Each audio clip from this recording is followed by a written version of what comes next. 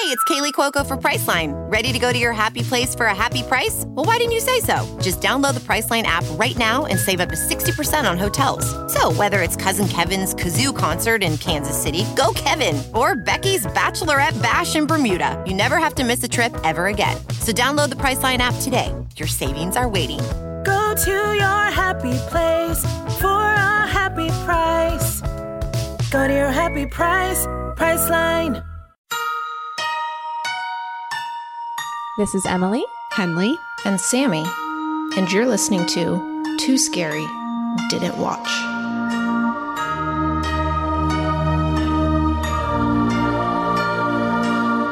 Hi everyone, welcome to Too Scary Didn't Watch, the horror movie recap podcast for those too scared to watch for themselves. I'm Emily, and I am too scared to watch scary movies.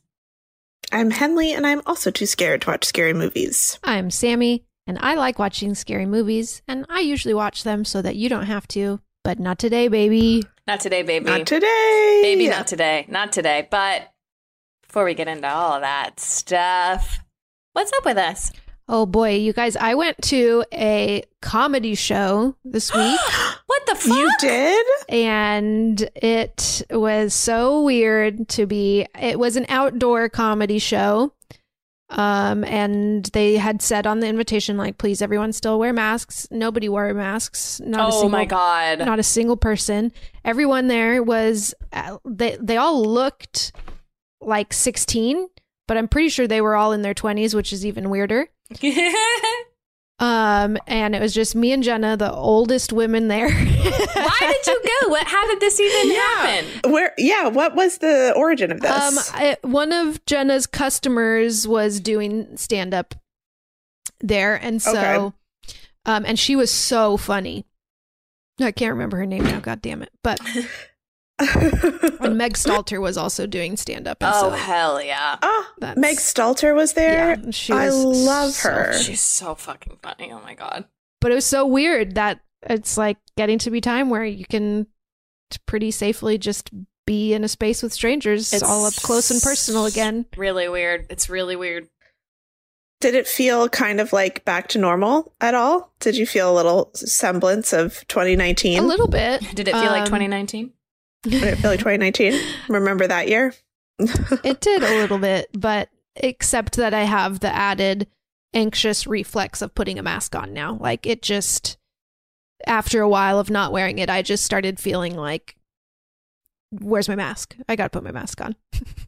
Yeah. And I'm not even sure that it is related to being afraid of getting COVID. I think it's, I was telling you guys already, my mask has just become like my blankie, like a security thing that I just need to feel like comfortable.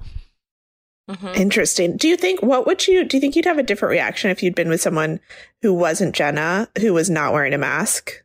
If you'd been the only one who'd been like wanting to wear a mask? Do you know what I mean? I still would have had the impulse, and I think I probably wouldn't have done it. No, I probably wouldn't have put it on because I would have felt like, oh, I'm not going to be the only loser without a mask. I need a buddy loser. Yeah. Yeah. That's the weird thing about all of this is like the peer pressure aspect of it, or the like being part of the crowd aspect of it. Yeah. We've talked about this a little bit, but in my neighborhood in New York, it's been a couple of weeks now, I guess, since the CDC announced that you could not wear masks outside if you wanted to. And now they've announced you cannot wear masks inside, which I think is causing like mass confusion for a lot of people. But in my neighborhood in New York, like 99% of people are still wearing masks outside, like 100% of the time. And I'm honestly like, I don't know, this is a controversial topic, but like I'm a little frustrated by it because I'm like, you want to go guys, the CDC says we don't have to wear masks. Like if I was having a conversation with someone outside, like that I didn't really know that well, I would put a mask on. Like if I was in a close quarters with a bunch of people outside, I would put a mask on. But like we're spread out. I'm just walking down the sidewalk. No one is near me. Yeah. I feel like I should be able to take my mask off at this point, but I'm still not because I don't want to be the one asshole in my neighborhood not wearing a mask. I bet literally everybody in your neighborhood feels exactly the same way. Yeah. That's the crazy thing, is I bet we all are like, fuck, why won't anybody take their mask off? And so we're all just silently seething, like, when will it be normal? Yeah, because I really don't want to be the outlier. I don't want to be the one person. Yeah, nobody does. Nobody does. Who looks like they don't give a shit, you know? Yeah. Yeah, it's weird. It like outside, I feel like, especially when you are, I mean, you're vaccinated, so there's that, but like outside for sure. And I know they also said inside, and I've been, it's so complicated because like if you're vaccinated, yeah, you're good, but nobody knows who's vaccinated and who's not. And right. And I was talking to my sister who has a 1.5-year-old, and she was like, well, now it just means there are less places I can go again because he's not vaccinated. Obviously, he's 1.5. And so entering a public space, not outside is different, but like entering a public space where people don't have to be masked, it's like only you know if you're vaccinated or unvaccinated. But with her and her child, she doesn't know who in there is just an unvaccinated asshole and who is a vaccinated person not wearing a mask. So then all these spaces become unsafe feeling again. And it was a layer of that I hadn't really considered. Right. That I was like, oh, shit, yeah, that sucks. Like, now you can't go places again because there will be unvaccinated. I've just been like, oh, well, if you're unvaccinated, that's your choice. But, like, then there are people who can't be vaccinated for whatever reason, and now they can't go places because they don't know who's an asshole and who's not. And yeah, and they also were speaking about the fact that you could, go maskless inside as an incentive to get vaccinated, as like, oh, well, now you have an additional reason to get vaccinated because it means you can go maskless inside. And it's like, that's great, except the honor people system. lie. Right, yeah, they're not checking. So what they're really saying is anyone can go maskless inside. And that is like, yeah, if you're an adult who's vaccinated or not and you've made your choice, that's one thing. But there are like people who can't be, and now they are at risk again in a way that they maybe haven't been. It's hard, and we're still in it, and it's getting a lot better, but we're still like in an active pandemic, and it's like really, it's just really complicated. I know. Yeah. It's wild. And it would be less so if we had like any sense of doing things out of compassion for others and not out of like personal convenience or not. We don't. Nah, baby, that's not the American way. I know. It's just like not a part of American culture at all. And so like, why would it be now? Of course it's not. Yeah. Yeah. Individual freedom. That's all I care about. That's all I care about. Let me do whatever the fuck I want. I don't care how it makes you feel. I don't care. Being selfish is good. It's a good thing. Do I have anything interesting to say about my week? Let's think about that. I really don't, but, I will talk about a TV show I've been watching because why not? Because why the hell not? Have you guys heard of 000? Yes. No. With Andrea Riseborough, right? Yes. Our favorite person. Well, not our favorite. That's Toni Collette, but. Oh, right. She's up there. She's up there.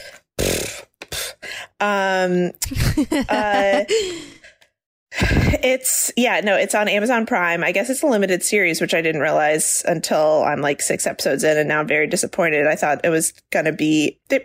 Also, side note, they're making so many limited series these days, and it's fucking annoying. I'm like, I want to be able to get into a show and have multiple seasons of the show. I feel like that's like how they get bigger movie stars to do it, because it's like, well, it's just a season. Right, exactly. But then it's disappointing for the viewers. And I feel like the limited series I've seen too have been better than basically other shows that are trying to be multiple seasons too. So it's doubly frustrating. Yeah. Anyway, it's a limited series. It's on Amazon Prime. It's about the cocaine trade, and they track it through Italy, Mexico, and the United States. And it's like basically different storylines in each of those locations. And it is fucked up. It is dark as hell. But it's beautifully shot and really, really well done. The guy who directed it also made the Gomorrah, the TV show. 000. Do you guys know about the book Gomorrah? No. Have you heard of this? So it's a guy who like infiltrated the Italian mob, who were part of the cocaine trade, and wrote like a huge expose book about it, and then has now been targeted by the Italian mob for doing so, obviously, and has been in hiding for the past 10 years. And then he wrote another book called 000, which is what this TV show is based off of. Anyway, highly recommend. It's very good. It's pretty fucked up, really fucked up, but it's really, really entertaining. But I saw my mom this past weekend, and she just watched like the first 15 minutes of one of the episodes with me and Tim. And after 15 minutes, she was like, just make drugs legal. And I was like, exactly. We just need to show this. We just need to show this show to everyone. Maybe we'll turn the tides. You see how much damage it causes. Imagine. It's cat's out of the bag on this one, guys. Like, there's nothing we can do about it. We better just make drugs legal. That's the only option we have.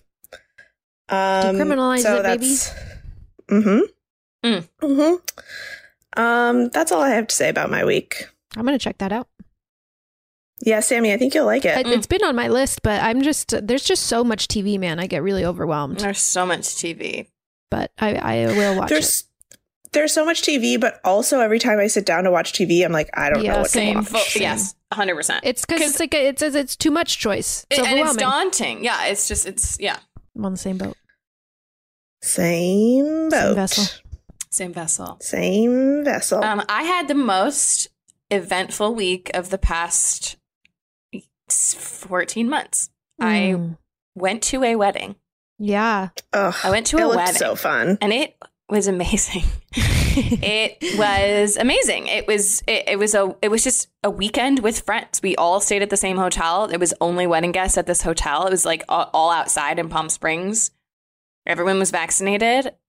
It was like it was like a dream thing. Like, it was like, I can't believe it happened and that we were able to do it. And I like saw friends and had a party and like dress. It was like it was so crazy. It was so fun. It was so fun. And my friends who got married are just so lovely and so in love. And it just was like really one of those weddings you just like feel so good about, you know, like everyone just feels so good to be there. And like, man, it was so cool. It was so cool. That's a very nice, like, first step out truly. Into more normal life of just like, love exists. Love exists. They've suffered. They like made it through this year, and they got to have their wedding, and we're all here for them. And like, yeah, it was also like, I guess the only way to travel now is to just be in a hotel with only your friends. It was so cool to just leave your room in the morning to go get coffee and just see your friends walking out of their rooms and just say, nice. Good morning, and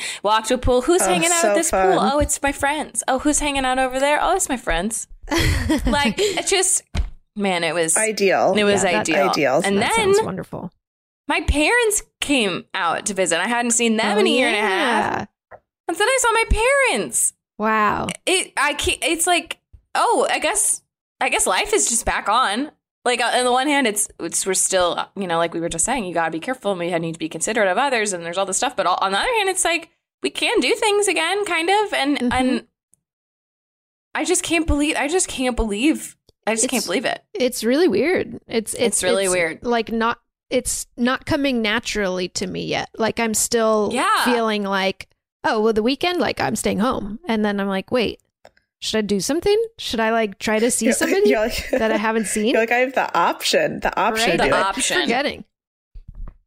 Well, I timed this perfectly, you guys, because I'm about to have a baby and I'm just going to be self-quarantined for another however long it's going to last. Yeah. So I am not. Well, Tim and I are going to do our best to reemerge into the world, but like, it's going to be a strange transition. Yeah, well, baby's got antibodies, and that is fucking cool. Mm-hmm. Yeah, the baby has antibodies. That is cool. That's huge. So that's really cool. Mm-hmm. And also, wait, Emily, we should just shout out that you made your dress for this wedding, which is so impressive. Thank you. It looked so beautiful. Really you great. looked so great in it. So much. She's so It was very talented. cool. Thank you. She really is. I guess this So the wedding was impressed. like a 60s themed. Yes, or it was like something? 60s Palm Springs. My inspiration So was Megan fun. Draper, the blue dress from the airport, if anybody recalls. It's a very good dress, and that was my inspiration point. I mean, it's like a good and a bad thing because I'm already like so specific and care so deeply about aesthetics that now that I can make things, I like, you know, I was like, I can pick the fabric, I can pick the print, I can pick exactly what it looks like, I can make it exactly what I want. And so it's like, in a way, maybe not so healthy for my brain to be like, everything's in my hands. But it was super fun, and yeah, the cool thing is I got to wear exactly what I wanted, and it was super fun. Yeah, that's awesome. So cool. It was great, and it was great to see my parents. Surreal, just like, I mean, it's, you know, we can do those things. It's crazy. We've made it in that respect. Yeah. And that's something to celebrate. Yeah. Something else to celebrate. Is that, thank you, segue. is that I watched the movie this week. It's a movie I had already seen, which is why I picked it. I didn't have to watch a new scary thing. It's The Guest. It's honestly not that scary, though. When I watched it the first time, I was definitely scared. It's creepy. Yeah. When did you watch it the first time? In the past year, I think. I think in the pandemic, at least. But so it came out in 2014. It is directed by Adam Wingard, written by Simon Barrett, and it stars Dan Stevens. Woo! I love Micah Monroe, Brendan Meyer, Sheila Kelly, Leland Orser, Lance Reddick, and Tabitha Shawn. And Lance Reddick also in the John Wick franchise. I love Lance Reddick. Excuse me, he's from The Wire. On The Wire. He's so fucking good. I think of him first as being from the John Wick franchise. Yeah, sure. It's important. It's important. He's great. He's fucking great.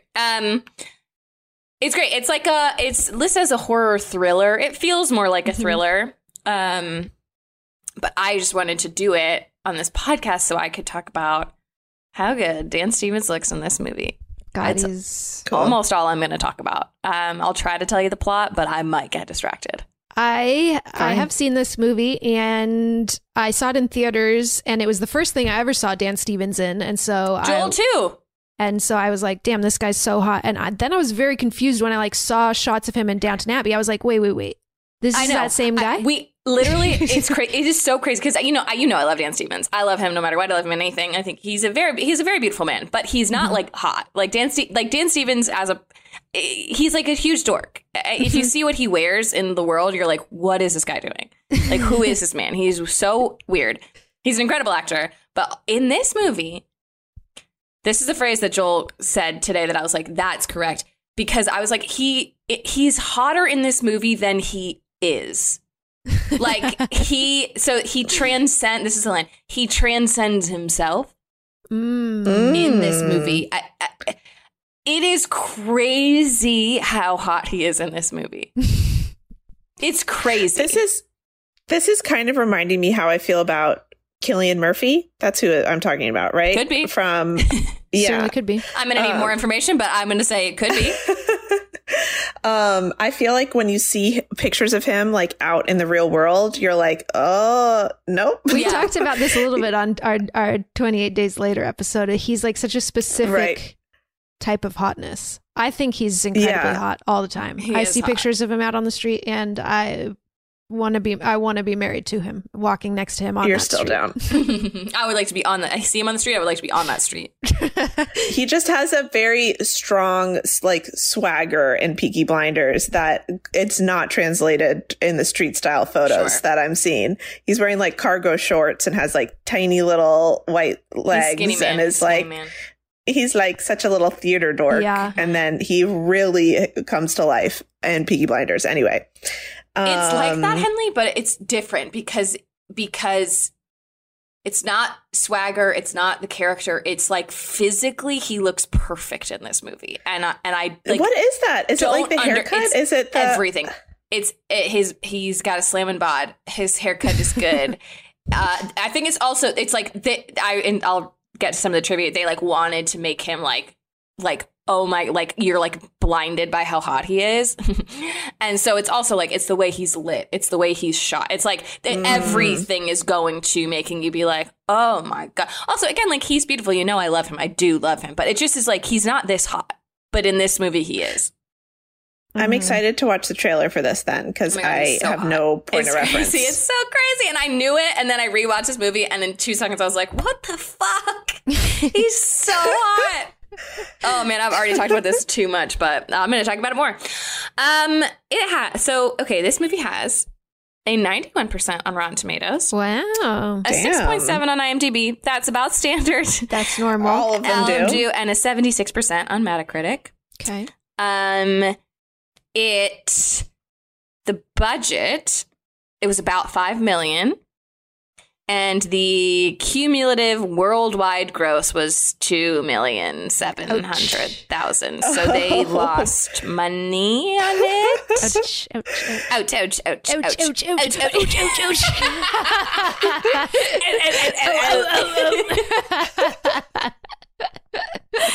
Oh, sometimes you just gotta do Grape Lady. Welcome to Cocktail Hour, and this week we are drinking a perfect guest. To make a perfect guest, you will need 1.5 ounces of vodka, 2/3 an ounce of Lillet Blanc, 1/3 an ounce of Saint Germain elderflower liqueur, and a dash of celery bitters. You will stir all ingredients with ice and strain into a chilled Nick and Nora glass and garnish with a lemon zest twist. Cheers. Should we do some trivia? For this movie? Okay. Mm-hmm. So here is the trivia that I found. This one is interesting. I don't really know what it means, but the film is intentionally structured as a horror film with the pace of a thriller. It's like, okay. I don't understand. Sure. I don't know. I don't know, but okay. In most of his close-ups, Dan Stevens doesn't blink. This is to emphasize the strange, unsettling aspect of David. And it's true. This movie's so cool because, like, nothing much creepy really happens for a while. Like, nothing scary really happens, but you are I mean, there's some moments where it's like, that's in your face that, like, he's weird. But, like, when he's introduced, he's, like, being very friendly and, like, but it's just, there is something about him that you're like, what is this guy's deal? And I think it is that, like, staring. He just like stares. And it's beautifully so. Okay. This is the text of paragraph on IMDb for this next trivia is like my whole phone. So I'm not going to read all of it, but it is very funny. Okay. Dan Stevens was completely emaciated when he first met with filmmakers Adam Wingard and Simon Barrett because he had lost 30 pounds to star in A Walk Among the Tombstones. They really wanted him for the role, but were worried about his appearance because they wanted a really buff soldier physique for the lead character. Wingard said that Stevens looked like Christian Bale in The Machinist, but they wanted him to look like Christian Bale in Batman Begins. Either way, he has to look like Christian Bale. But they gave him the role after Stevens promised that he would work out and bulk up. He worked out daily for 2 hours a day, even during shooting, eventually putting on 25 pounds of muscle. 2 hours a day seems like, I mean, I guess every day that would be a lot. I guess that would be a lot. I feel like when it's your job, I feel like, wouldn't you be doing it more? Wouldn't you be doing it more? Well, I guess this was like during shooting too. Okay. Yeah. I guess that's a lot. Hey, I exercise 0 hours a day, so. I think it's a lot if you're doing the right things. If you have a trainer. Yeah, that's true. He's pushing you. Yeah. So, and apparently that in some, he was like training as they were shooting the movie. So in some scenes he is really buff, and in some he looks like skinnier because they shot them out of order and like got the ones where they needed to really show how buff he was like later on in the process. There's one shirtless scene in particular. And they really wanted, this is a quote, they really wanted to sexually objectify and fetishize Dan Stevens' shirtless body. Mission accomplished. Mission accomplished, man. Mission accomplished. Okay, so in preparation for that scene, Stevens shaved his chest. He shouldn't have had to shave it, probably. It's like, maybe they should wax it. I feel like shaving a chest is crazy. Is that crazy? I don't know. Shaved his chest. I don't know. Waxing? Have you guys seen 40-year-old virgin? Yeah, it wouldn't waxing be good. Also it wouldn't hurts feel like good. A motherfucker. But yeah. Anyway, so in preparation for that scene, Stevens shaved his chest and tanned his body so that all his muscle definition could be seen. I swear to God, it feels like I wrote this paragraph, but I didn't. Somebody else did. In addition, Wingard said that to deepen the muscle definition even further, trainers had Stevens do a trick where he did not consume any food or water for a day, and then just before the shot, shot, he drank a Diet Coke and did 100 push-ups and 100 sit-ups. So, listeners, if you want to really look buff, don't eat for a day, but then drink a Diet Coke and do 100 push-ups and 100 sit-ups. That's a trick. That's a trick for your tool belt. That's the trick. It does remind me, I feel like I've talked about this to you guys before, I heard of in the Thor movies, or I guess any of the Avengers, Chris Hemsworth. I was like, Pratt, Evans, no, Hemsworth, would like eat a handful of just like gummy bears before any shirtless scene, just to like jack his sugar up so that his veins would pop out, and it's like crazy. It's very funny. That is all the trivia I have. Thank you for letting me read my paragraph that I wrote about Dan Stevens' body. I love it, and I can't wait to freaking see this body. I can't wait to see it with my own eyes. You're gonna see this body. So should we watch the freaking trailer? Let's do it. Let's watch it.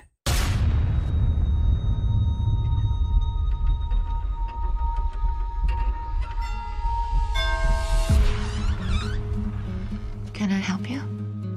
Mrs. Peterson? Yes? My name is David. Mrs. Peterson, I knew your son, Caleb. I was with him when he died. That's me. You knew Caleb? Yes, ma'am. We were pretty close. Yes, ma'am. He wanted me to tell you that he loved you. Thanks. He asked me to check on y'all. And so, we're gonna be good friends. What happened? I got into a fight with some guys at school. I'll teach him some self-defense when he's feeling up to it. Well, what are you gonna do? Nothing bad.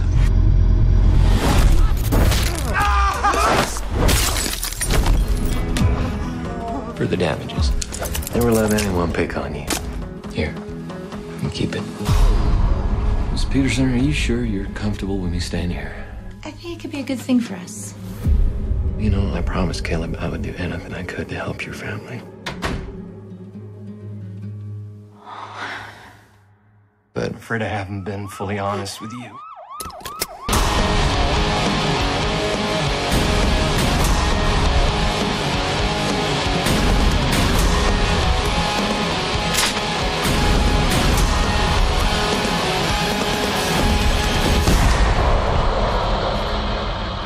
I don't know what I would have done if you hadn't been here.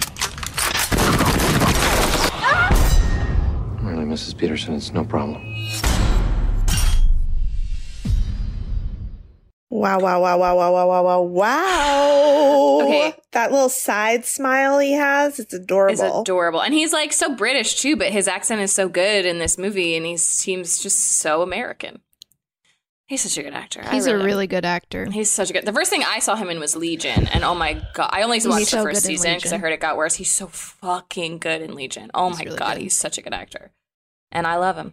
Also, so okay, I forgot to mention you can see this. You can view it on Netflix. At least right now, it's on Netflix. Mm-hmm. So honestly, I'm gonna like put the time signature in the episode notes of when he walks shirtless out of that bathroom because you didn't get enough of it. You didn't get enough of it. It is really crazy, and they shoot it like they like it.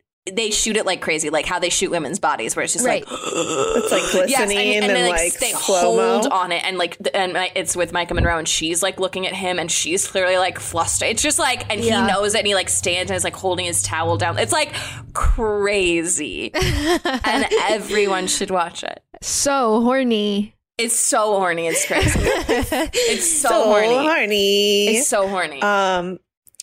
You know what's interesting is that it's called a horror thriller, but that trailer like gives away none of the horror parts of it to me. It's cool. It really just seems like a thriller, judging by the trailer. So I know, you know what's interesting? Why would we call it a horror? There's a lot there. I mean, there's a lot of violence, and the end gets like pretty gnarly. But I honestly feel like it is a thriller, I would say. Yeah. Yeah. It's on Netflix. Maybe I'll watch it after this. I always say that. You can totally handle it. It's not too scary, especially knowing what happened. Like the first time I watched it, I was scared just because they really make you feel like something bad is going to happen at any moment. But once you know when the bad stuff happens, it's like very, very chill to watch. But be careful. You're going to get horny. Oh, my God. Okay. Thank you for the warning. I got to put a little disclaimer on that for you. I didn't realize it was the makers of You're Next either, which we've got to do at some point. We've got to do. There's some trivia related to You're Next about like the masks from You're Next or like seen in the party scene. That's fun. But I haven't seen You're Next, so I was like, I don't know what that means. But apparently if you have, that's fun. Also, Adam Wingard just did... the Godzilla versus Kong movie that just came I heard out. that was actually pretty good. It was good. I liked it. I thought it was fun. I mean, it's exactly what it should be, which is just Godzilla versus Kong. Like we're not really trying. That's what we're doing, and we're just doing that. And hell yeah! And so it's fun. It's fun. I love it. Should we get into this movie? Let's do it. Let's do it. It's the bleakest time of the year, so you know what that means. We deserve to get cozy on the couch, rewatch our favorite TikTok videos, and drink a goddamn glass of wine. If you ever struggle to pick out the right bottle, you will love our next sponsor, Naked Wines. Did you know that when you buy wine today, most of the money goes to things like fancy packaging, big budget marketing campaigns, and tax? That is crazy. Naked Wines is a subscription service that seamlessly connects you to the finest independent winemakers on the planet. So you get a box of the market's best quality wines, however often you'd like, for a fraction of the price. And hold on to your butts, you guys, because the deal they have for you is insane. Just wait.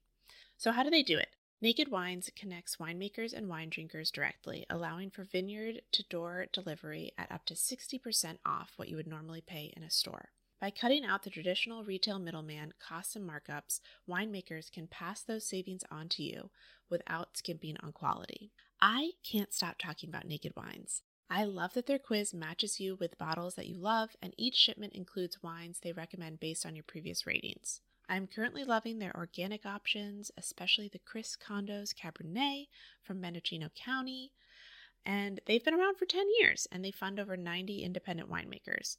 So with no commitments or membership fees, you can enjoy Naked Wines hassle-free. And the best part, every bottle is a passion project from an independent winemaker, so you're literally making an independent winemaker's dream come true. So head to nakedwines.com/tooscary and enter voucher in the top right when you get to the website. And put in Too Scary for both the code and password to get 6 bottles of wine for just $39.99 with shipping included.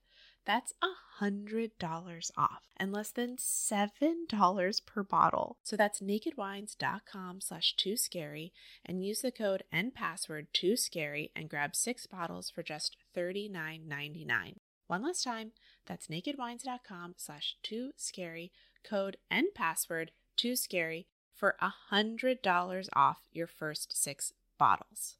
There's something magical about unboxing.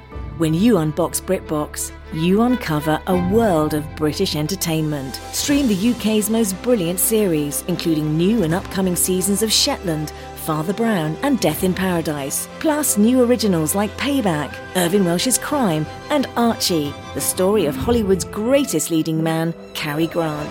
Unbox BritBox and escape to the best of British TV. Stream with a free trial at BritBox.com. Okay, so first shot, we just are close up on like army boots running on a dirt road. And we like pull back and we see a soldier running. Gus got his backpack. He's in his gear, boots, running. The guest comes on the screen. Cut to the outside of a house. We see a scarecrow letting us know it's Halloween-ish time. Inside the house, we see the dad and like a teenage son, 14-ish, leave for the day. They say bye to their wife, or the dad's wife.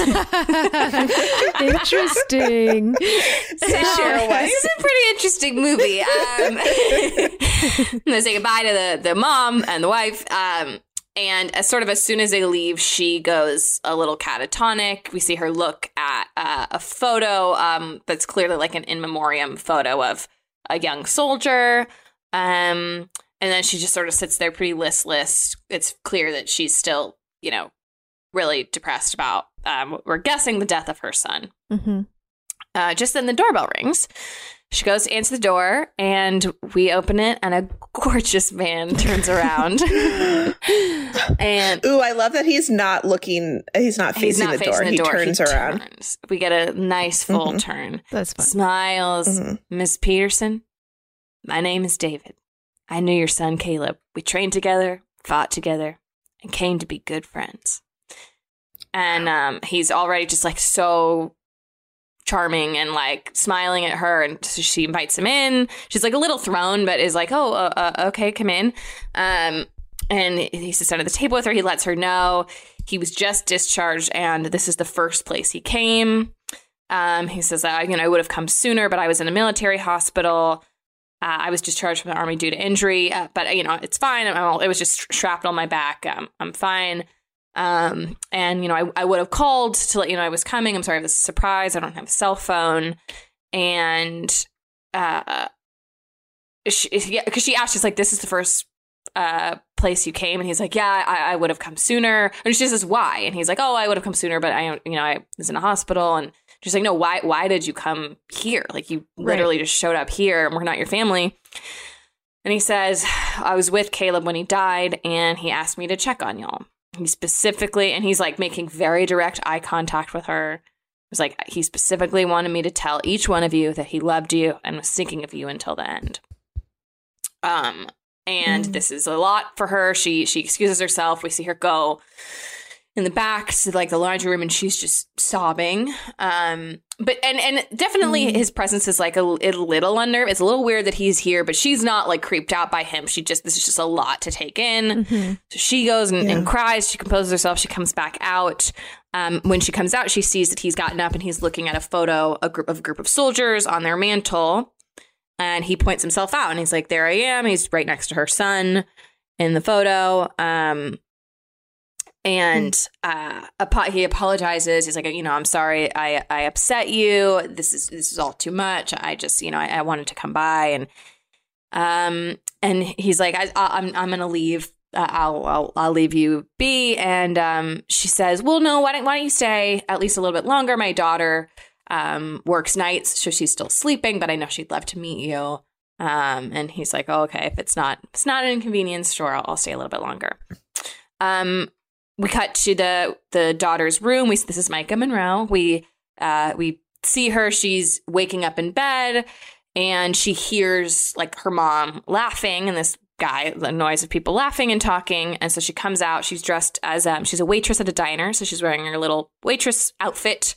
We're in New Mexico, by the way. Okay, I don't know if that matters. I don't know. Earlier, the mom asked, like, how did you get here? And he says, like, I ran in from the bus station. It's just, he ran the whole way. So they're kind of isolated. Like, it's clearly not a very big city. There's like, small town New Mexico, wherever the bus station is in town is a bit of a distance to run to their house. The daughter, her name is Anna. She works at like a small town diner. But so she comes out, she sees them laughing on the couch. I think a little surprised to see her mom like smiling and laughing. And so she's sort of thrown and asks like who this is, gets introduced. He calls her ma'am when he meets her, and she sort of laughs and is like, ma'am, like thinks this guy's like a cheesy, weird soldier. And she's not very friendly to him. She clearly isn't very happy that he's there, but she's like, okay, well, nice to meet you. I got to go to work.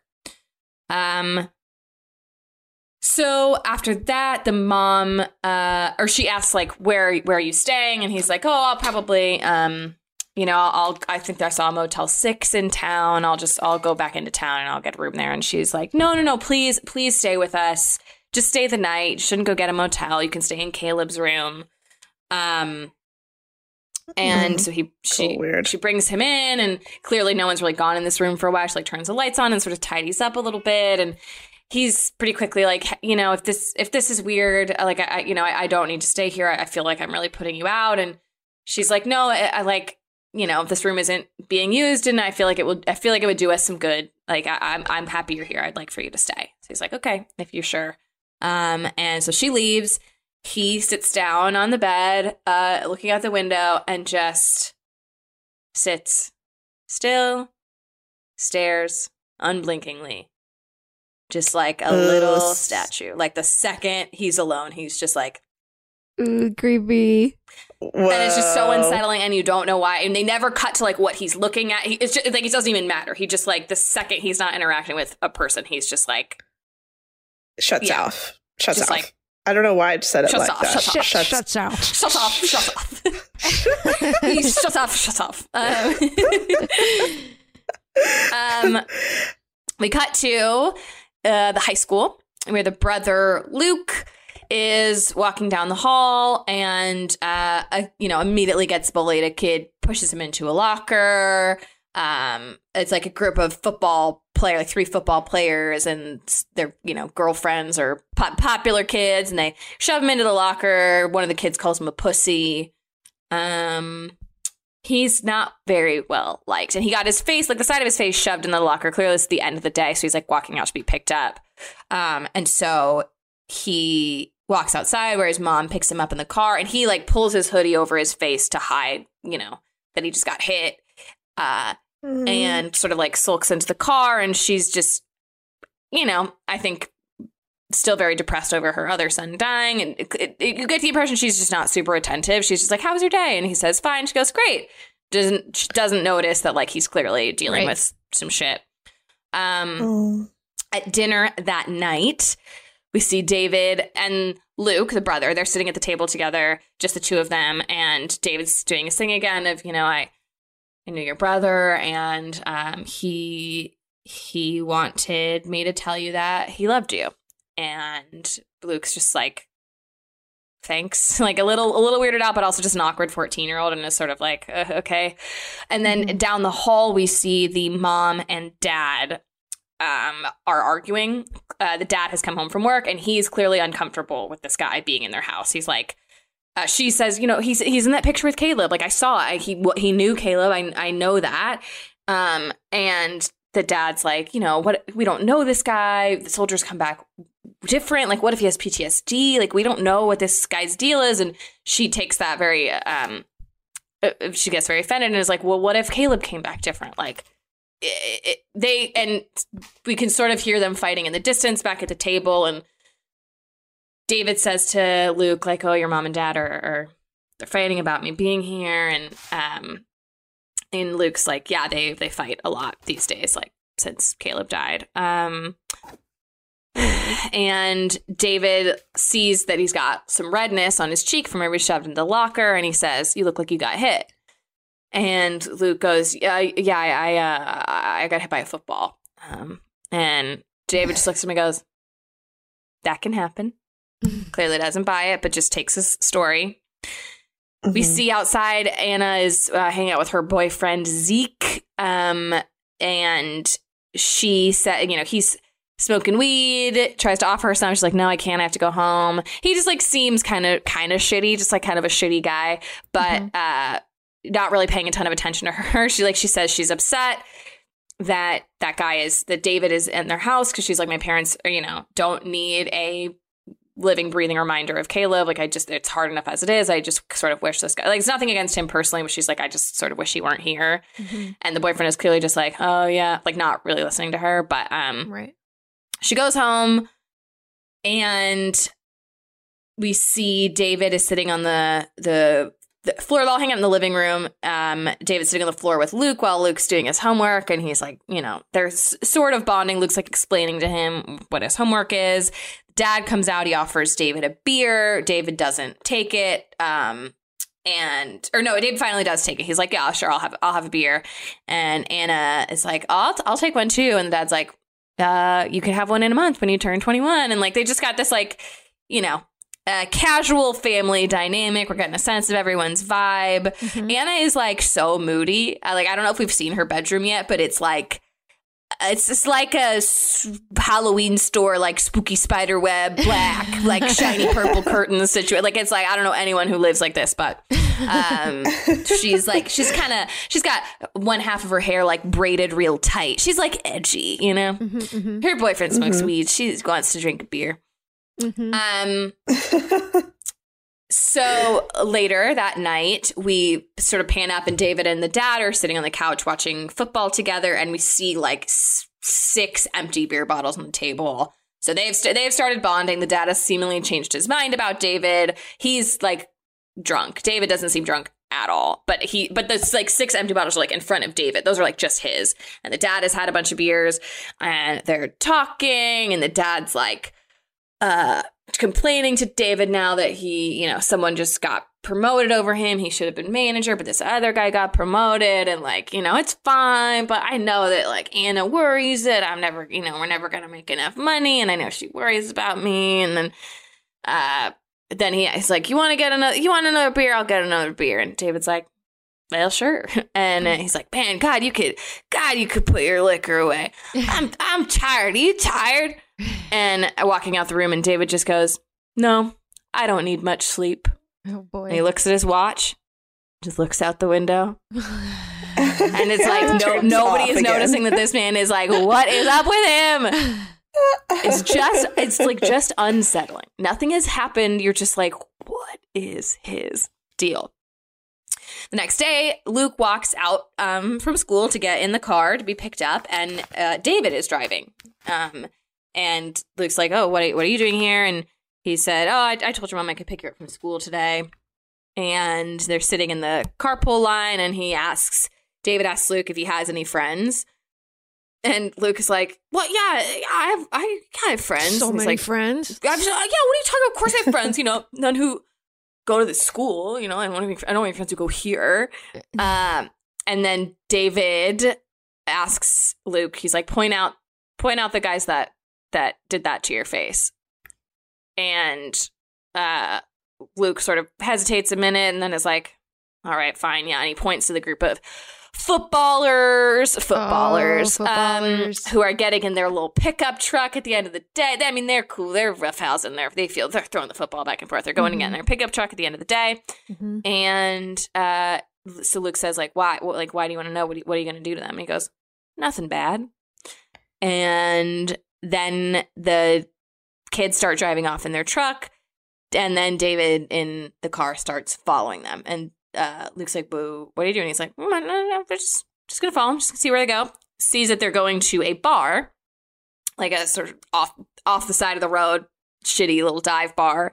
A high school bar. And a high school bar, yeah. So where they accept like 16-year-olds? Yeah, so Luke says, or David says, like, they're going to a bar, and Luke's like, yeah, this place will serve you underage if you're on the football team. It's like a very small town dynamic. Clearly the football players are like, you know, fucking cool, and who cares? They can do whatever they want. So David pulls in the parking lot. The guys, the cool kids, go into the bar, and David goes to Luke and goes, you want a drink? And Luke's like, what? No, what? No. And he's like, okay, well, I'm going to go get a drink. Let me know if you change your mind. And he parks car, he gets out, and he walks into the bar. So Luke, in like 10 seconds, is like, oh, okay, I'll go in. He walks in. The football players clock him, and they're all like in a booth with their girlfriends. They like see him, and they all start laughing. They're like, what the fuck? Like, why is he here? And he sits at a table with David. Luke is clearly like so nervous to be there. He's like, these are my fucking bullies, and also we're in a bar. Like, who is this guy? What's happening? So bartender walks over to them and pretty quickly laughs and like looks at Luke and is like, I'm gonna need to see some ID. And David goes, did you ID all of them? And the bartender's like, what do you want? So David says, do you know how to make a fireball? And he says, cinnamon schnapps and Tabasco. He was like, yep, I'll have one of those. I'm like, what the fuck is that? Is it supposed That's to be David's like drink. Is it supposed to be like a very macho drink? Because that sounds like horrifying. Just gross. Like not just gross, horrifying, not the drink of choice of anyone normal. But I guess he needs it for fuel for what's going to come next. Maybe. So he's like, and I'll get a Coca-Cola for my friend right here. And then he looks over at the booth of the high schoolers and he goes, and you know what? So stupid that it's called this. He's like, let me get a blowjob shot for all the girls at that table. And what's a blowjob shot? I don't know. But he literally says I'm learning so many things. Shot like 8 times. And he has like a southern, so he's like a blowjob shot. Yeah, it's ew, whipped cream. So he's like, let me get a blowjob shot for all the ladies at that table. Yeah, and the bartender's it's like a lady drink. It's and whipped cream. Because it's called a blowjob too. I love blowjobs. So then the bartender's like, well, you want to order something for the guys too? And he's like, no. The bartender says, well, it's kind of rude to not get something for them. And he goes, okay, fine. I'm going to get a Cosmopolitan for all of the guys. And the bartender's like, I was thinking more a beer. Nope.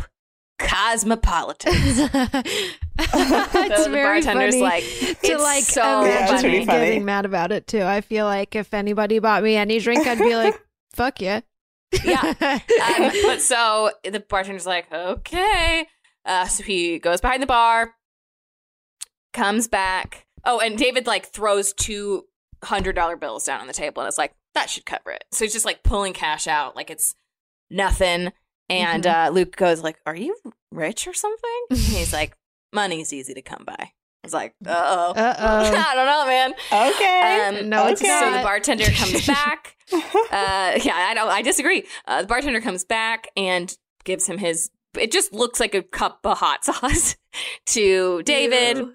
And brings the Cosmos and blowjob shots over to the high schoolers. And they're all like, what's this? Who gave us this? And he like points over to David and David waves at them. So the high school guys come over and the like sort of lead guy comes over with his Cosmo and he's like, hey, I don't want this. And David's like, well, I ordered it for you. Do whatever you want. He's like, oh, okay. And throws the drink in David's face. He's not smart. So offended that a man drinking a Cosmo. It's such an insult. So he throws the drink in David's face.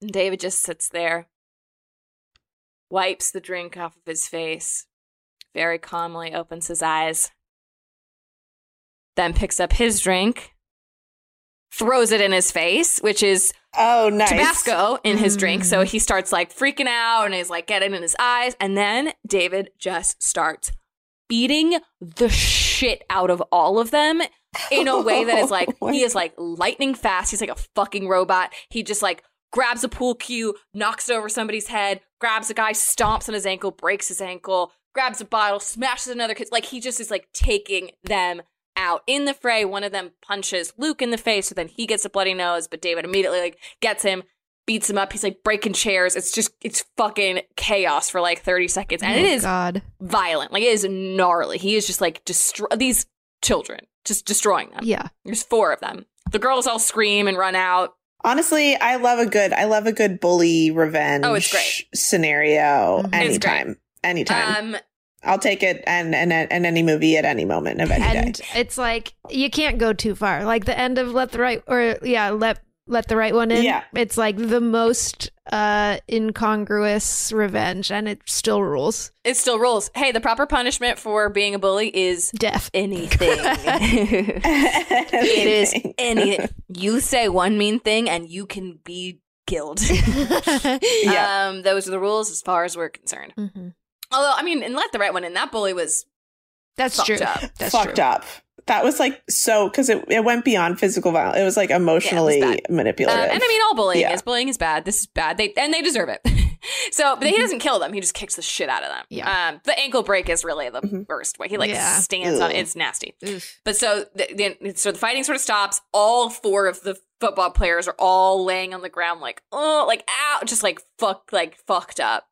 And the bartender's like standing, everyone's like sort of and like holding paddle, like, oh, is it over? The bartender's like holding a baseball bat or something and staring at him. And David goes, tells the bartender, he's like, call the cops and tell him. There's like 2 patrons at the bar and he's like, get out of here. And then he says to the bartender, call the cops and tell them what happened. These underage kids asked to be served. You told them no, and things got hostile. You don't know who threw the first punch, but they got into a fight and that's what happened. And he throws down another couple $100 on the bar and he's like, for the damages. And then he and Luke walk out. Damn. Okay. That night, Anna, we get back to the house and Luke has a bloody nose, but he like goes right into his room and the mom's like, oh my God, what happened? And David's like, oh, he, got into a little fight at school. It's fine. I'll teach him some self-defense. He's going to be just fine. And she's like, oh, thank goodness you were there, David. Oh, I'm so happy he has you. And then she like pulls Anna aside in the kitchen and is like, invite him to your party tonight. Invite him to your party. She has a party that night. And she's like, oh, I don't fucking want this weird soldier to come to the party with me. She's like, you have to be the nice thing to do. He doesn't have any friends. Invite him to the party. So she's like, very begrudging. She turns around. She's like, do you want to come to a party tonight? And he's like, well, sure. Thank you so much for inviting me. Just like doesn't care that she doesn't want him there. So later on, getting ready for the party, Anna starts knocking on the bathroom door. Someone's in the shower, and she's like, "Luke, I need to get ready for the party. Luke, get out! Come on, get out!" And she's like knocking, really irritated with her brother for hogging the bathroom. Except, it's not her brother. He opens the door, and it is a shirtless Dan Stevens. After a day of fasting and a quick Diet Coke. And he walks out really slowly. He's like holding the towel around his waist, but like low. You know what I mean? Mm-hmm. And he's like, oh, sorry about that. You can have the bathroom now. And like walks over to his room, like making eye contact with her like the whole time. Just like knows he's very hot and she's very flustered. And she's like, it was fine. Don't worry about it. And he walks into his room and she walks into the bathroom and we stay on her for a moment where she's just like, okay, like that. Okay. Oh boy, that's not what I was expecting. Yeah. So she's coming around on him now too because he's hot. So hot. That's all it took. So that night they show up at the party. It's a big house party of her friend Kristen. She tells David, she's like, I'm gonna meet up with my boyfriend and you do whatever the fuck you want. And he's like, oh, I didn't know you had a boyfriend. And she says, yeah, my parents don't either. And I'd like to keep it that way. And he's like, I'm not going to write you out. Like, whatever. Like, I'm just here to hang out. It's all good. So they come in and immediately the friend opens the door and sees him at the door and is like, oh. Like I'm telling you, he's so hot that everyone's just like, hello. They're like flustered. And so, I get flustered when I see hot people all the time. Oh my God. It's the most relatable thing in the world. I remember a hot stranger. Yeah, a hot stranger. I remember at like the beginning of COVID going to Trader Joe's for the first time. There was a hot Trader Joe's employee that was in a mask. So all I could see was the top of his face. And I was like so flustered. I was like, this guy's top of his face is so hot. Thank God I can't see the rest. Oh my God, I wouldn't be able to handle it. Hot people are great. I love to look at hot people. I love to look at them. I love to look at them. Especially from a safe distance. But so Anna walks into the party and the friend's like, oh, we, come grab a drink. The kegs are on the lawn. We're like waiting for someone to bring them in. He's like, oh, where are they? I'll go get them. So she's like, oh, okay, thank you. And so we cut to the inside of the party. They're all sitting in like a room, sitting around some friends, like on the couch, hanging out. And David walks in with one keg over his shoulder and holding the other keg. And it's just like, where do you want these? And everyone in the party is like, like, who is this guy? Like, what a fucking entrance. He's holding up 2 kegs. Like, nothing. So he's made quite an entrance. Puts the keg down. This guy named Craig at the party is smoking a joint. He like offers it to David. David takes it. And then passes it to Anna. She takes it. Then in the kitchen, David is talking to Kristen, the girl whose party it is. She is clearly very into him and flirting. just then her ex-boyfriend comes in and walks right up to her. And she's like, oh, she's David, like, oh, it's my ex. And the ex comes in and he's like, hey, what, you don't answer my calls? And then a week later, you're having a party? Like, excuse me. And like tries to grab her to like bring her to come talk to him. And David grabs him, slams his head against the wall. And then he says to him and his friend, he's like, get out of here. Take your friend out of here. And they're like, oh, okay. And then Kristen goes, so did you like want to see the rest of the house? Oh my God. And then they start to have sex. They're up in her room. Wow. And she's, I know, and this whole time I'm like, you go, girl. Good for you. They're making out. She's on top of him.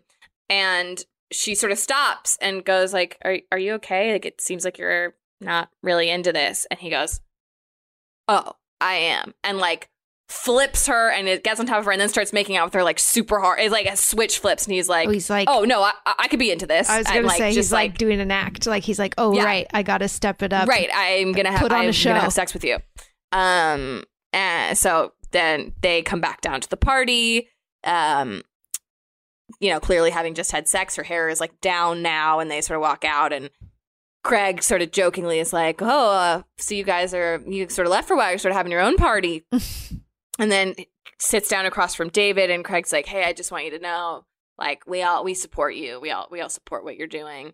And David's like, support me how? He's like, oh, the troops, I can't imagine. This is just really starts to get like flustered and tongue tied because David's getting really intense, and he's like, would you support us by enlisting?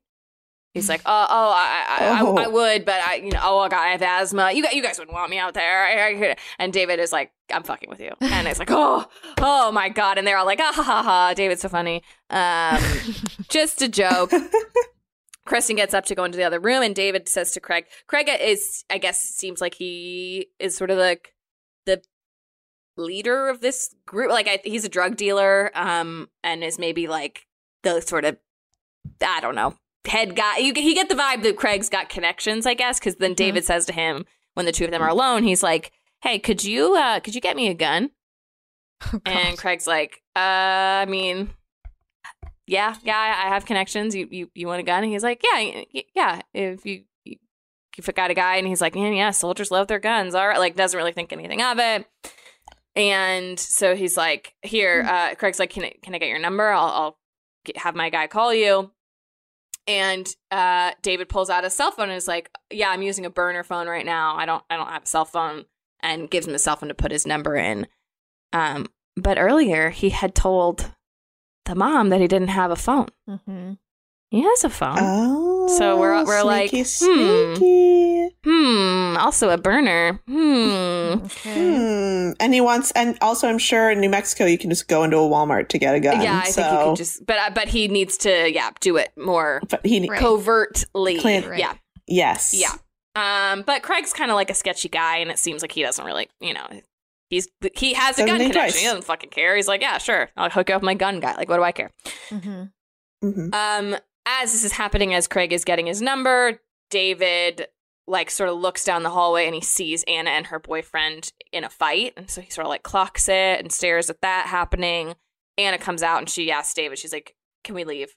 He's like, okay. He is driving her home. And has Anna seen that he had sex with Kristen? Did she kind of pick up on that? Okay. No, Anna did not see that happen because she was in another part of the party when that happened. Okay. But I mean, I think she saw them like flirt. She knows that everyone's into him because he's so hot. Yeah. But yeah, no, she did not see that happen. Mm-hmm. So he's driving her home. He asks about the fight with her boyfriend, and she's like a little bit reluctant to talk about it. But then she's like, I mean, it's like at first it was cool that he was in a band, but now it's like he doesn't make any money, and just like immediately the floodgates open, and she just starts like bitching about her boyfriend. And he's like, David's like, well, he's a drug dealer, and she's like, I mean, he sells some drugs to people like on the side, just makes some money, but he's not a drug dealer. And David says, well, he's a fool. If I had a girl like you back home, I wouldn't have enlisted in the first place. And she's like, oh, like she's like, oh my God, he likes me. And he tells her that there's a song playing in the car, and he's like, I like this song. And she's like, oh, it's he's like, who is this? She's like, oh, it's just a mix I made. I could make you a mix if you want me to make you. Ooh, she's gonna make you a mix if you want me mix. to. And he's like, oh, would this song be on it? Yeah, I would love that. So she's like, okay. I'm fully crushing on him. Mm-hmm.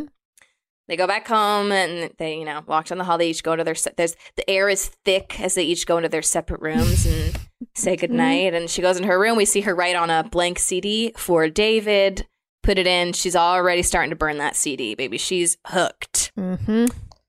She is horny. And she's horny, and we get it. Then, meanwhile, in David's room, Caleb's room that David's in, we see that he is sitting up like a statue on the bed, staring out at who knows what. Oh, God. Early the next morning, Anna gets up and comes out of her room. Everyone's still asleep. She's like going into the kitchen to get a glass of water when she hears outside David on a phone call. And he sounds angry, and it's like the parts she's picking up, she hears him say something about fingertips, and teeth, and like shouting at somebody. And she's like weirded out, and she's like sort of hides and listens to what she can, and it's like that's weird, and sort of like sneaks back away into her bedroom. David hangs up and he like turns around as he's outside, like in the window outside the kitchen, turns around but doesn't see her, but is like, somebody hear me. So she goes back to her room and plays her music really loud, and then decides she's going to call the army to ask for information about David. Because there's like a line you can call, and she calls and says, "Hi, my name is Anna Peterson. My brother was Caleb Peterson, and I'm trying to find out about a guy who served with my brother. His name is David Collins. I just want to. He was friends with my brother, so I just want to know, where he is and how he's doing. If anyone could give me information, that'd be great." And the woman who's answering is like, "Yeah, of course. I'll look into it. We'll call you back." Which is great. And we see at the headquarters the soldier pulling up, searching David Collins, and just a alert comes up on the screen that says, "Call KPG headquarters immediately." Like, by just searching his name, they're like, "You better call us." Cut to KPG headquarters, which it seems very like it's a very like military office vibe, like fancy boardroom, but like military feeling. I don't know how else to describe it. We've like seen this, yeah. And so a guy's taking a cell phone call, and he's like, tell him David Collins is dead. David Collins is dead. And like hangs up and walks into a meeting, and is like, "I'm sorry, sir. I need you for a moment." And he's like, "Okay, this is Lance Reddick," who I never got his character name in the movie. What is it? Hold on, I have it up. His name, character name. I just kept writing leader guy in my notes the entire time. Leader guy. His Major Carver is his name. Major Carver. Okay. So Major Carver comes out, and the other guy tells him like someone called asking about David Collins, and he's like, "Who called? Where are they? Get me a flight out there immediately, and I'm gonna need shooters." So we're like, "Oh boy, okay, not good." Oh so boy. He's like booking the next flight out. Meanwhile, we see David driving out. It's out in like the true middle of nowhere desert, meeting Craig and another guy. He's his gun guy, and David walks up and he's like, "Hey, this is the guy." Great. The gun guy asks immediately. He's like, "I'm sorry. Do you have the money? I got to make sure you're good for it." And David like opens an envelope that's just like a stack of $100 bills. And he's like, "Is this good?" And the guy's like, "Yep. Let me show you my guns." Opens the trunk of his car. Did you guys see Sweet Home Alabama with Reese Witherspoon? Yeah. Yes, but not for so long. This gun guy is the like her gay friend who she outs. Oh, yeah. That's such a fucked up part of the movie. She outs her gay friend. I don't remember I love Sweet Home Alabama, though. Oh, talk about a movie I've seen 1,000 times as a kid. I used to watch it over and over. Anyway, it's that guy. Okay. But so he opens up his trunk and shows him all of his. He like has them all laid out, all his different handguns. And he's like explaining them and showing him which guns. David like picks one up and just like very quickly takes it all apart, puts it all back together. Like he's like knows how to use a gun. Like, and they're all, Craig and the gun guy are just sort of watching him like, all right. Oh boy. And David's like, great, I'll take them all. And he's like, all the guns? And he's like, yeah, I'm gonna take them all off your hands. Jesus Christ. I'm gonna need all of these. And the guy's like, okay, hey man, cool. If you got the money, you want to take them all off my hands? And he goes, no, I'm going to kill you. And he's still holding that one gun that he had. And Craig's like, David, what the fuck? Man, like, what the fuck is wrong with you? And David just holds the gun up, shoots him point blank, kills the gun guy. Oh my God. And Craig starts freaking out. Oh, and he turns the gun to Craig and Craig's like, no. And he goes to shoot him, but there was only one bullet in the chamber. So he like opens it and is like, fuck. and so Craig just starts running. So David like puts that gun down and he gets another bullet and he's like taking his sweet time, just putting another thing together. Craig has booked it down the road.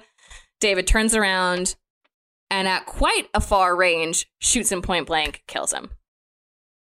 Oh my God. Oh boy. Wow. Meanwhile, and he also, then he looks in the trunk. There's a machine gun in there and 2 grenades in addition to all the handguns. So we don't love that now David has all these guns. Good. Yeah, he has too many. We have too many guns and not good intentions, I don't think. Meanwhile, Anna gets a call back from the army. So we see her take the call, but we don't hear what they say to her, but she's clearly thrown by it. So she walks out of her room and is like calling her mom to try to tell her what she found out. But just as she's about to say whatever they told her on the phone, her dad comes home from work and he immediately walks in and is like, I need a drink, and like walks into the kitchen, and it sort of distracts both of them. And so they follow him into the kitchen and he's pouring himself a huge whiskey and he's like clearly very shaken. And he's like, my manager, they found him and his girlfriend dead this morning. It looks like they killed themselves with prescription drugs. And he's like, it just doesn't make sense. Like he didn't seem suicidal, but the cops looking into it. I mean, they found a note. They don't really know what the deal is, but here's the kicker. I got promoted to his position and I got a huge salary increase. Oh boy. And so they're like, okay. And he's like, yeah. Like, and he's not happy. He's like, just goes to show, like, careful what you wish for. Yeah. And meanwhile, this is sort of dawning on Anna, like, that's weird. And then Anna gets another call on her cell phone, and it's her boyfriend, Zeke, calling her from the car. He's driving, and he's like, hey, Craig was just found shot, dead. So she's hearing that. She's just heard the story from her dad. She's like, okay, what the like, Craig, like, our friend Chris is really sad. Meanwhile, the boyfriend, as he's talking to her, starts getting pulled over. And he's like, fuck, I gotta go. I'll call you back in a minute. Hangs up. Oh, no. Anna then goes to visit her friend Kristen at the diner. They both work at the diner. This is the friend that had the party. They hug. They're sad. They're like, what? I'm so sad about Craig. She's like, who would want to hurt Craig?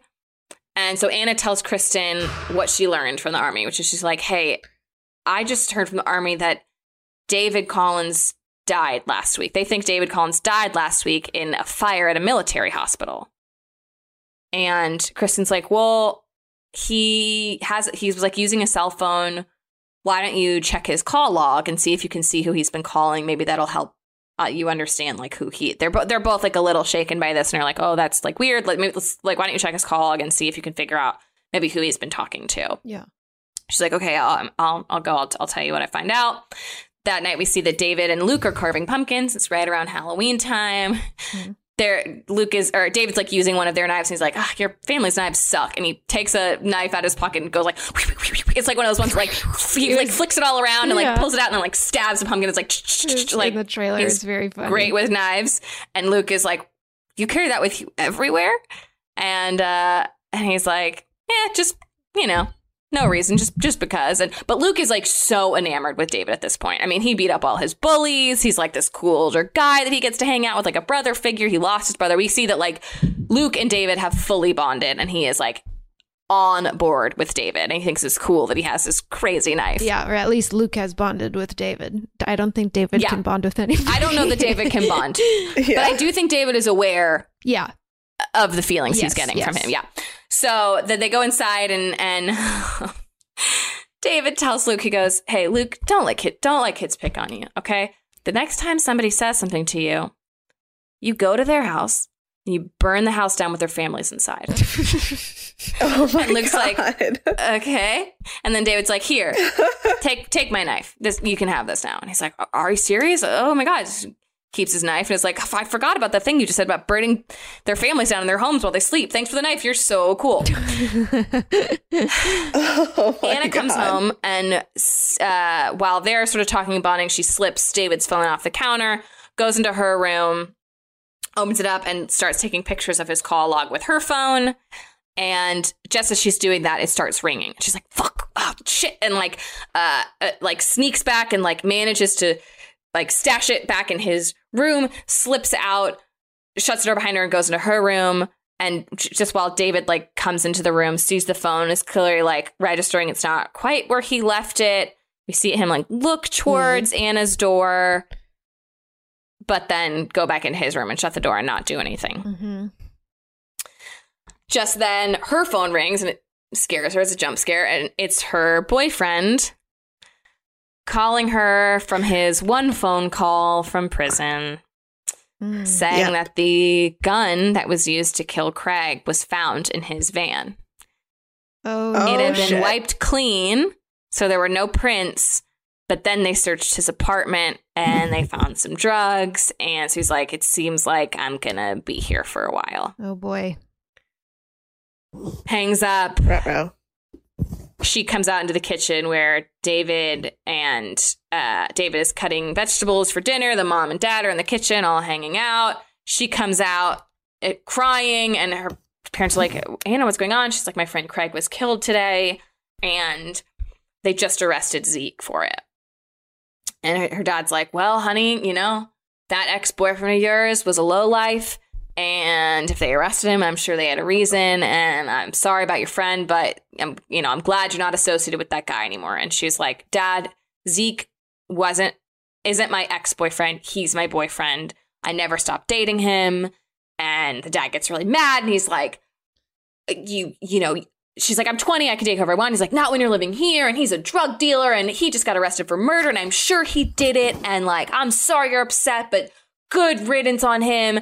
And she's like, "Who the fuck is this guy?" She like calls out David, and she's like, "He was supposed to have died a week ago. The army called me. David Collins is dead. He doesn't have any ID. Like, who the fuck is this guy?" And David is like holding this huge kitchen knife as he's doing this. But he's like, "You know, I should have been honest with you. I was in special forces. They have to have a cover story. You know, they can't just tell civilians my identity.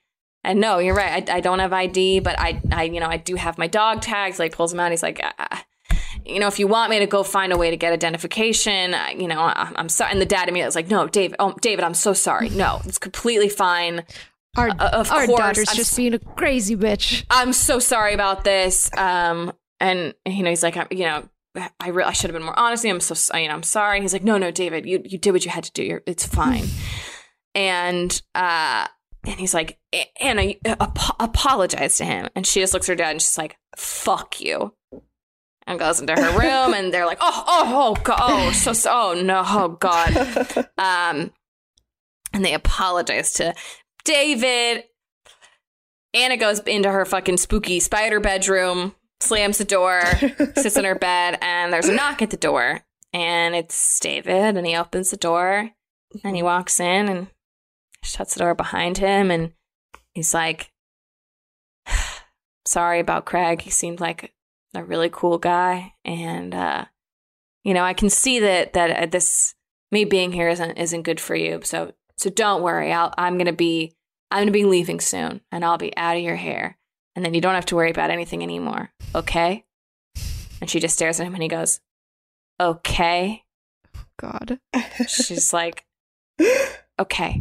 And it's like very threatening. He's, again, not saying anything bad, but he's just like, we're cool, right? Yeah. Yeah, because I'll kill you otherwise. And so then he goes to walk out of the room. And as he's walking out, right by the door, he sees a CD labeled for David.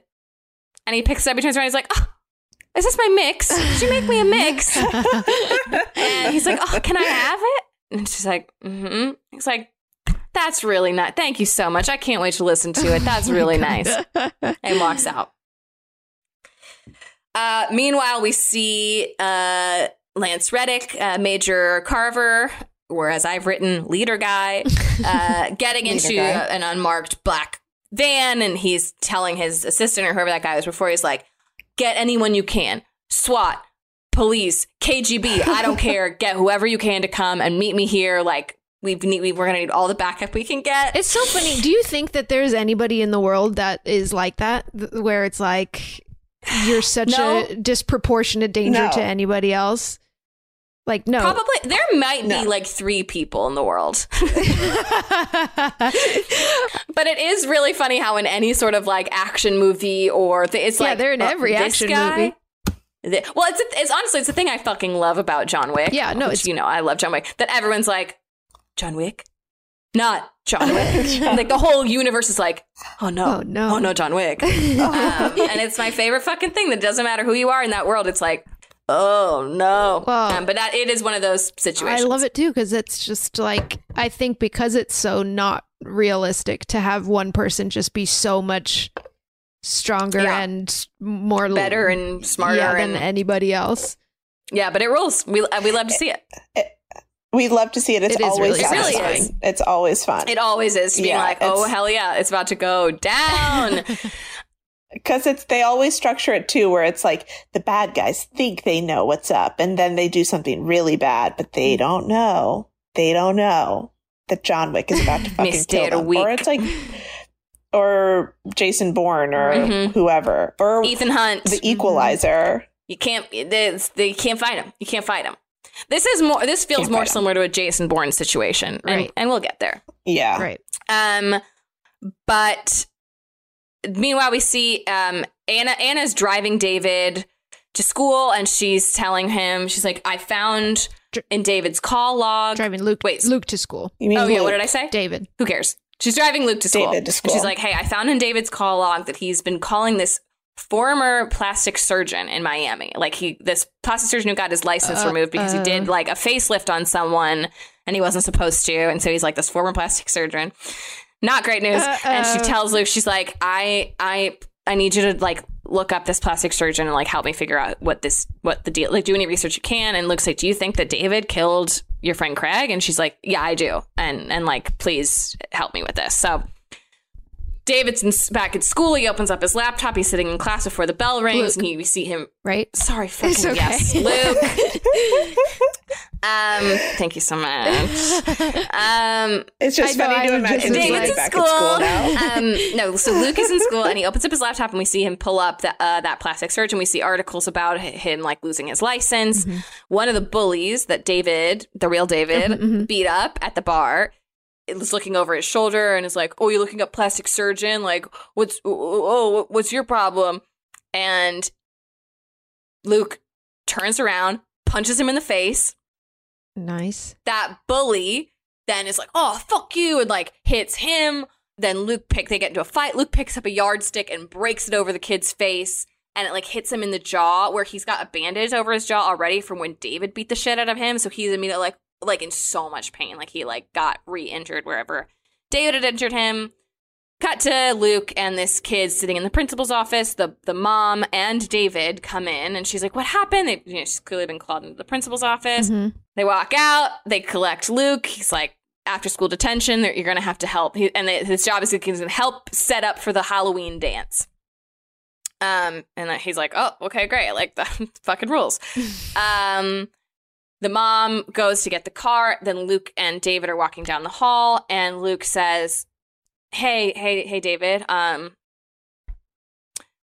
We know that David Collins died last week. Anna thinks that you killed Craig. She knows about the plastic surgeon in Miami. Oh boy, Luke. But it's okay. Like, I just want you to know, like, I don't care. Like, I won't say anything. Like, it's fine. Like, I just thought you should know that, like, that's sort of what's going on. It's heartbreaking, Luke. I know, Dave. It's awful. And David's like, plastic surgeon in Miami. Why would I need a plastic surgeon in Miami? Not to take somebody's identity or anything. Luke's like, well, that. probably to scrub your fingertips and change your face so you're unrecognizable, and that way you can't be traced, right? Like that's what you'll be doing. But like, it's fine. I'm just saying, like, I don't care. I don't care that that's what you're doing. I don't care who you are. I won't say anything. And David's like, why would you do that? And he says, because we're friends. Oh, right?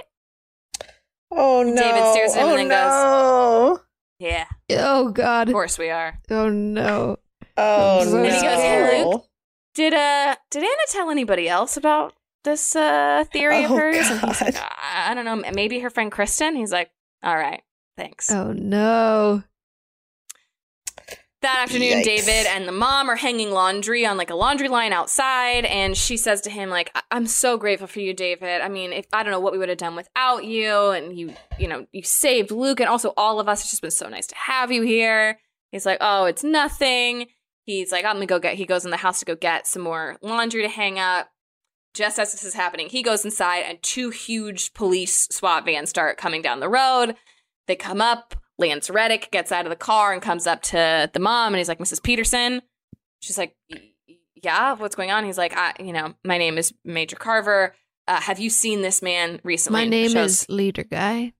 I'm the leader guy. You might know me as the man in charge of the thing. And he's like, have you seen this man lately?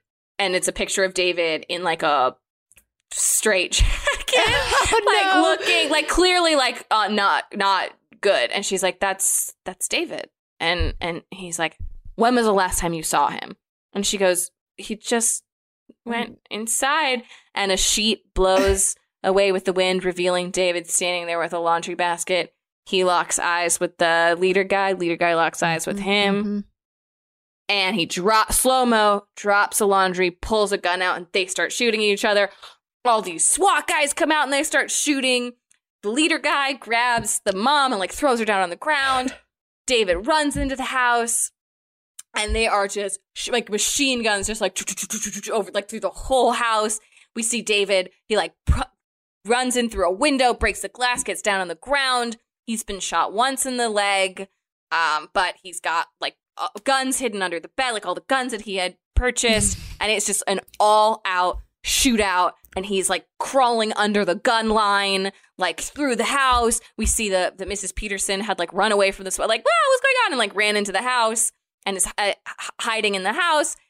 David army crawls into the kitchen where he and Mrs. Peterson then are hiding behind like the kitchen island. And she's like, David, what's going on? Who are these people? Why are they shooting at you? Why are they trying to kill you? He's also now been shot in the side, so he has 2 bullet wounds, but they're not fatal. And she's like, did you even know my son? He's like, yes, I did. We were in the same program, and he would understand what I have to do right now.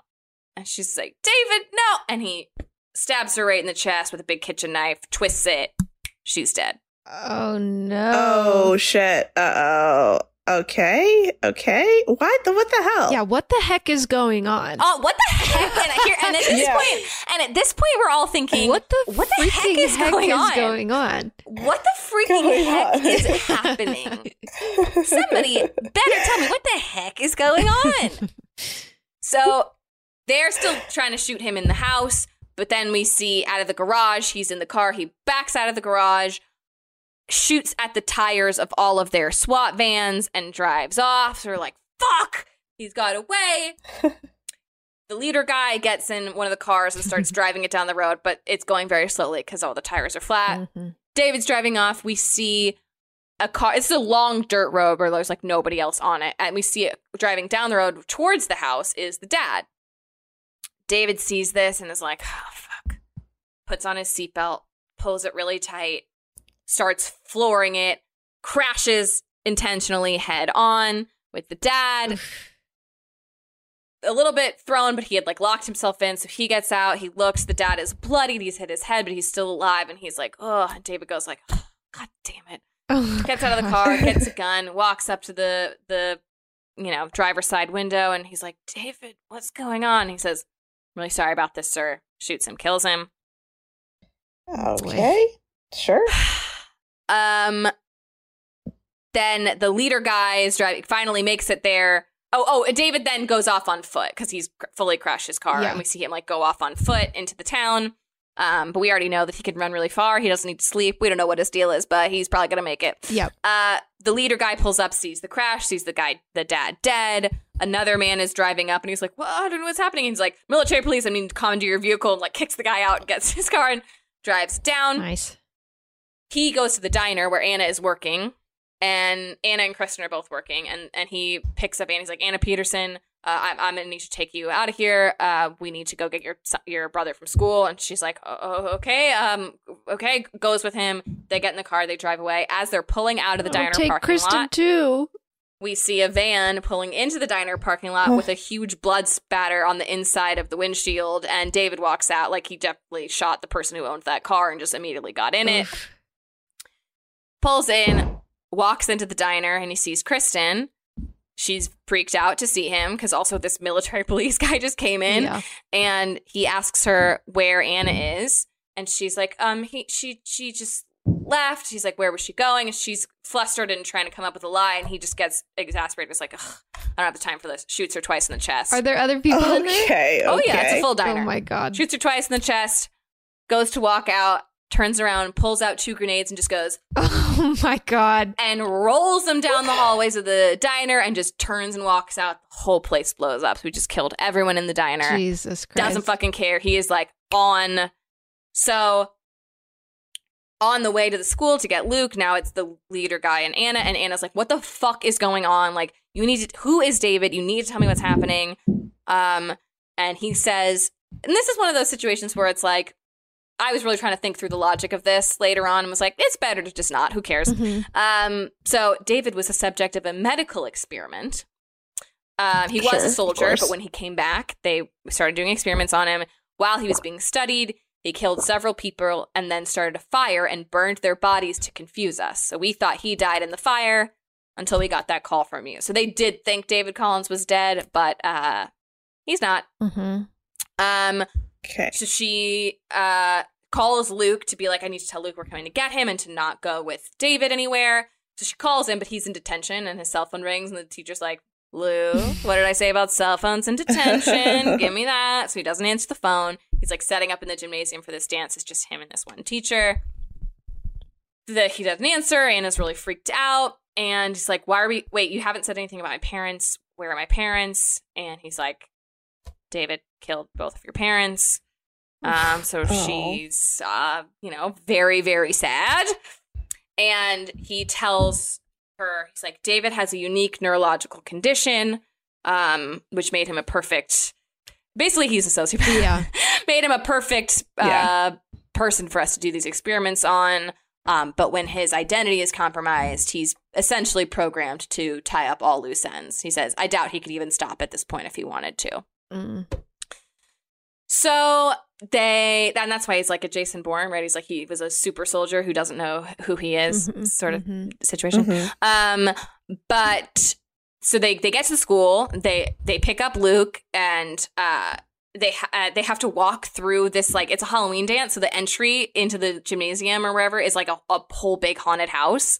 That's like really very scary and really cool. And it's like strobe lights and things that pop out and like dark corners and like creepy clowns. Like it's such a cool, it made me be like, why don't we do more horror movies like this? Mm-hmm. Like it was like very cool because you're so scared already, but you like can't see what's happening. Mm-hmm.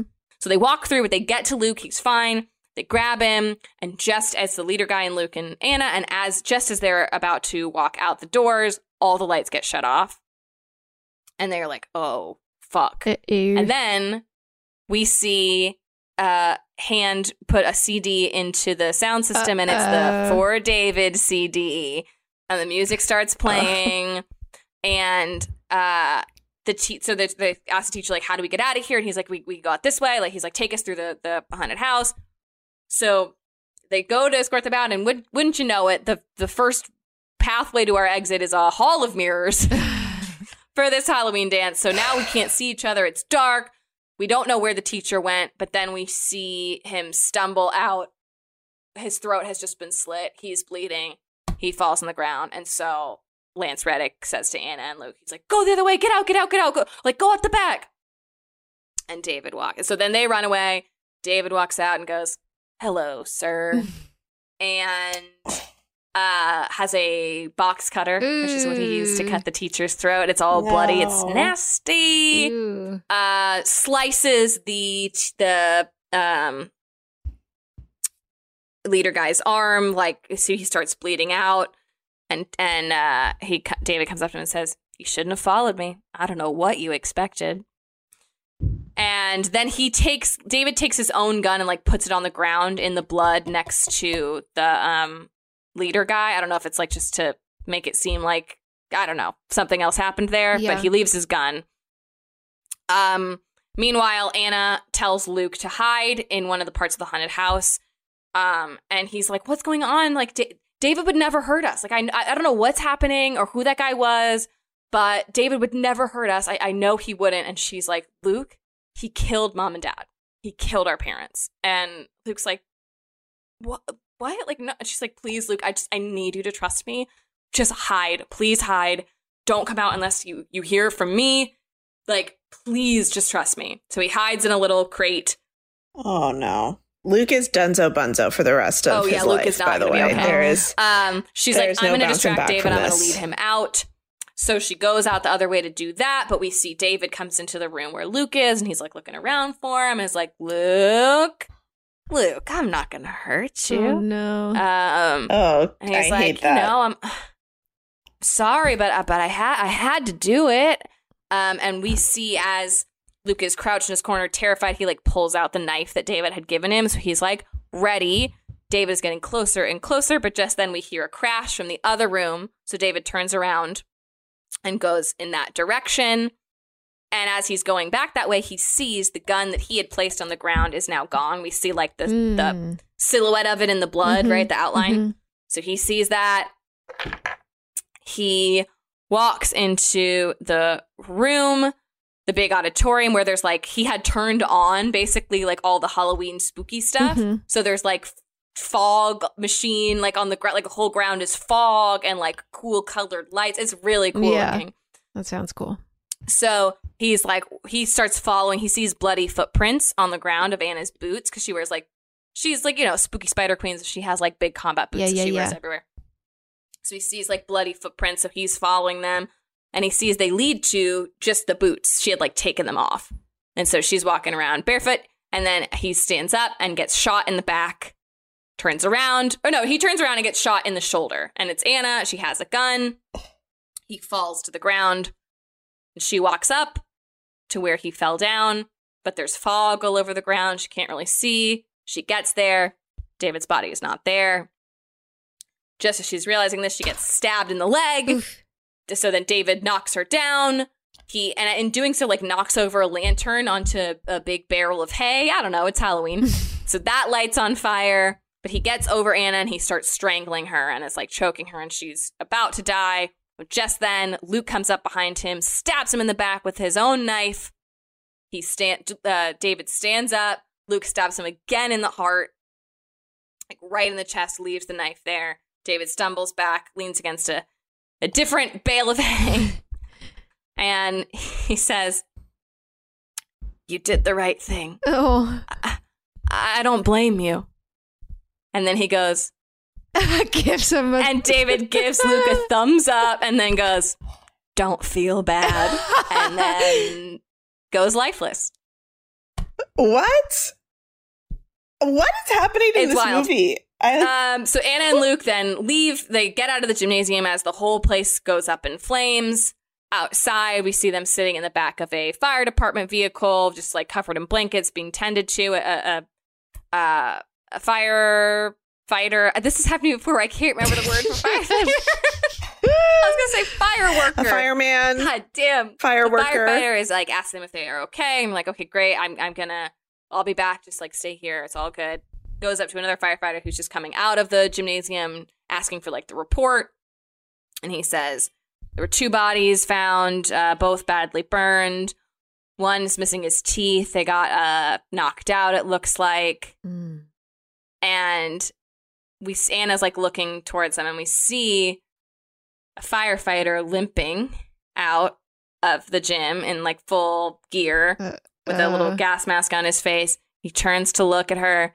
They lock eyes. It's David. She goes, "What the fuck?" End of movie. What? Oh my God. Is there a guest too? I don't think so. I mean, this was in 2014. Also, like, what else could you do? We've sort of just done it, right? But no, we've done it. But however, like, what? I don't really understand. So did he actually served with Caleb, and he actually wanted to go see this family? I think the deal is he actually served with Caleb. He did care about Caleb. He did want to see his family, but he is also a sociopath who then, after he got injured, for real, at war, they decided to do a medical experiment on him to try to create this like super soldier. But it went badly, and he escaped.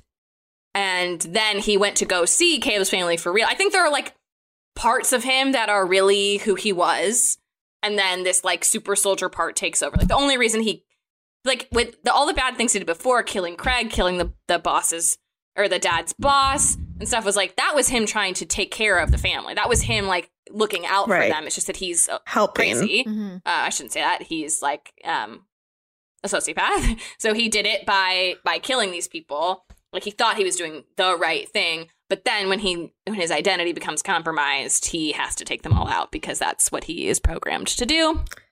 So that is sort of what my understanding is of the situation. A cautionary tale against making super soldiers. Let's not do it. Let's not do it. It never turns out well. It's hardly the point. But a thing I kept thinking is, imagine changing and hiding that perfect face.